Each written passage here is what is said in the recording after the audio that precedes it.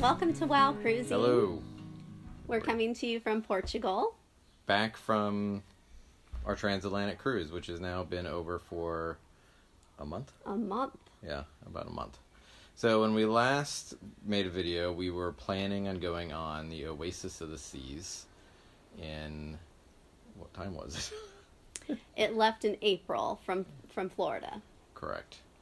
And...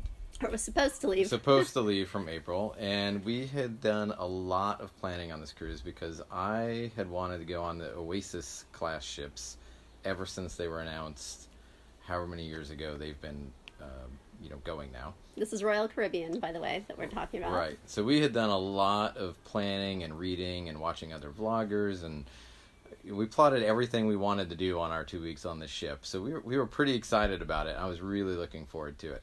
And as you may or may not know, the Oasis of the Seas was involved in a accident when it was in dry dock, fixing an azopod before they did the crossing. So it was kind of done as a last-minute thing prior to the crossing for safety reasons, I imagine. And they tried to do this new technique, yeah, where they did like... They didn't do a full dry dock where it would go into a dock and then get lifted out of the water, or rather have the water drained around it, but they tried to section off a portion of the ship.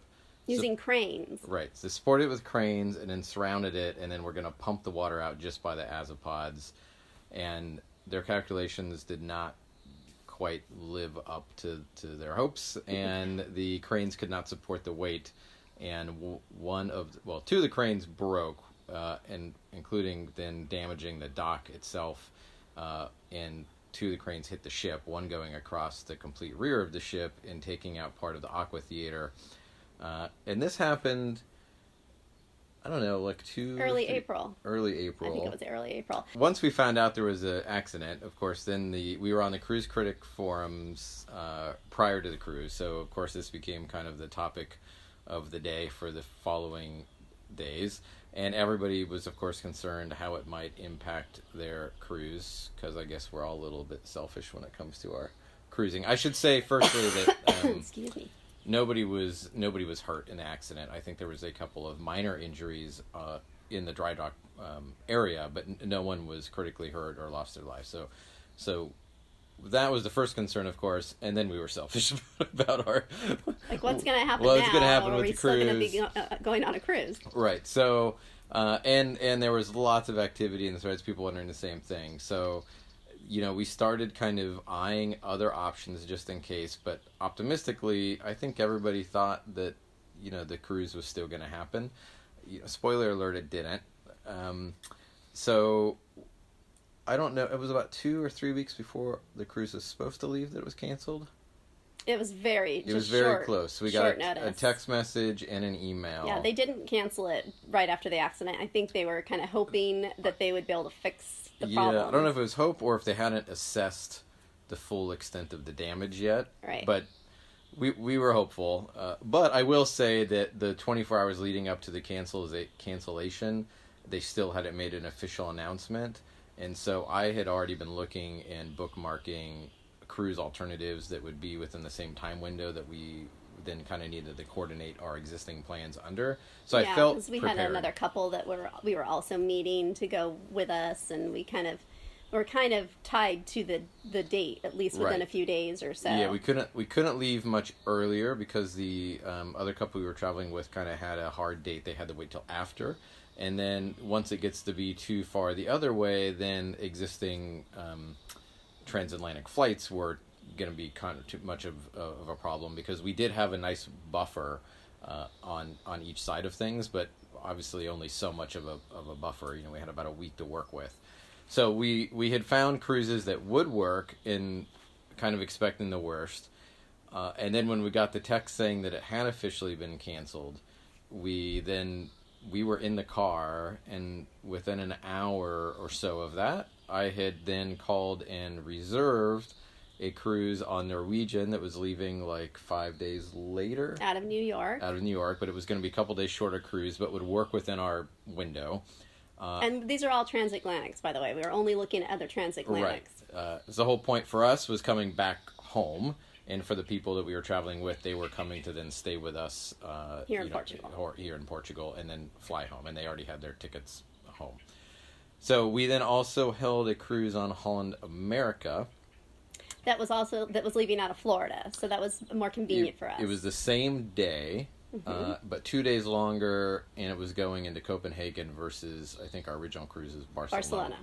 So it was a good fit, but we really there was another Royal Caribbean boat, and there was 2 celebrity boats that were leaving the day after ours, but the irony is they were really cheap the day prior, but they did have limited cabins left, but they were, of course, just trying to sell them at any price at that point, for the most part.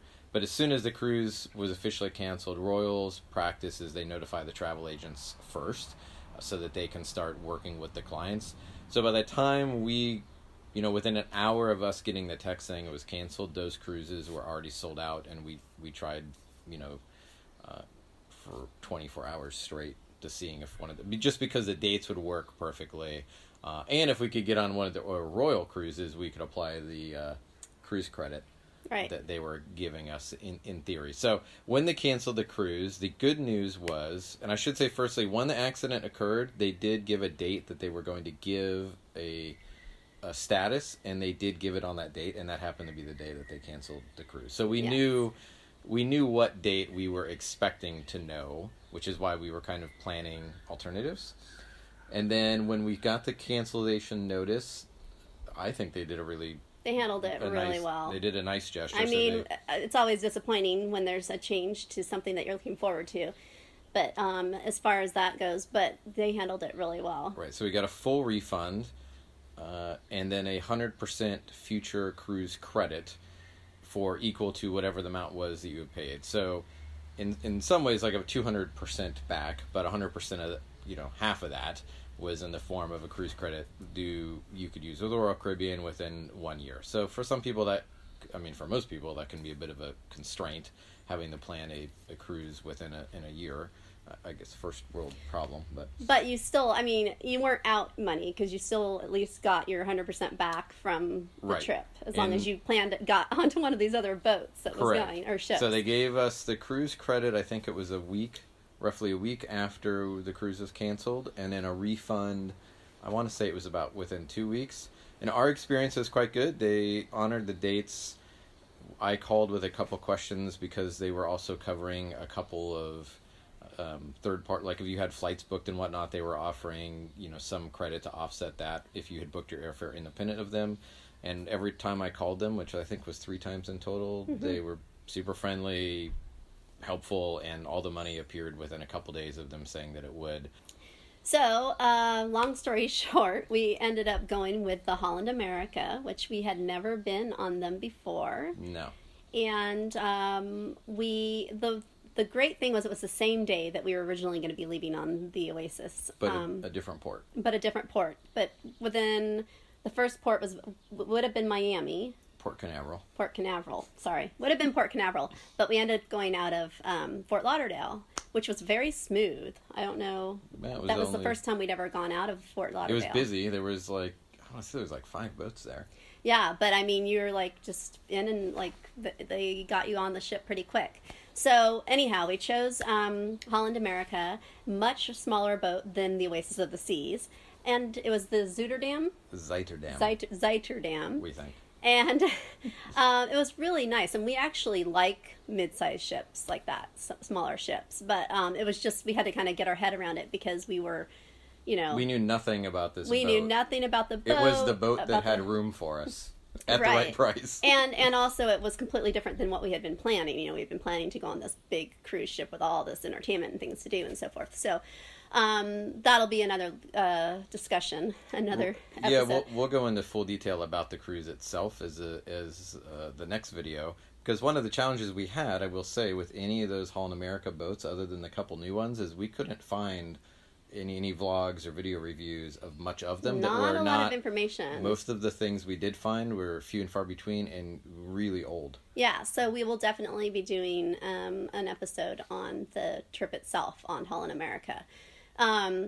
But back to our change of plans. So when we chose the Holland America one, it was a little tough for us because when we're on a long trip, especially, I, in particular, really like to have a balcony. I can get claustrophobic, and I just like to have, access to fresh air. Fresh air makes a big difference. So that was kind of, like you said, everything was filling up. We didn't have a whole lot of time to kind of debate about which one we were going to take. So we did end up with a window. And surprisingly, it wasn't that bad. It was a lot bigger than I thought it would be. It wasn't just a little portal. It was a decent sized window. It wasn't floor to ceiling either. But No. It let in plenty of light. You could see the water, and I think there was a lot of fear of the window. And then once we got in the room, it was quite comfortable. Yes, and plus we were midship, low down, so we were about as midship as you could get. We didn't hear anything. It was nice and quiet. We didn't feel a thing. No, it was very... So anyhow, that's what we ended up taking instead. So, if you want to know what we thought of the Holland America cruise and how it compares to our experiences on other Royal Caribbean or Norwegian or Disney or anything past, because it was definitely different than anything we've done before.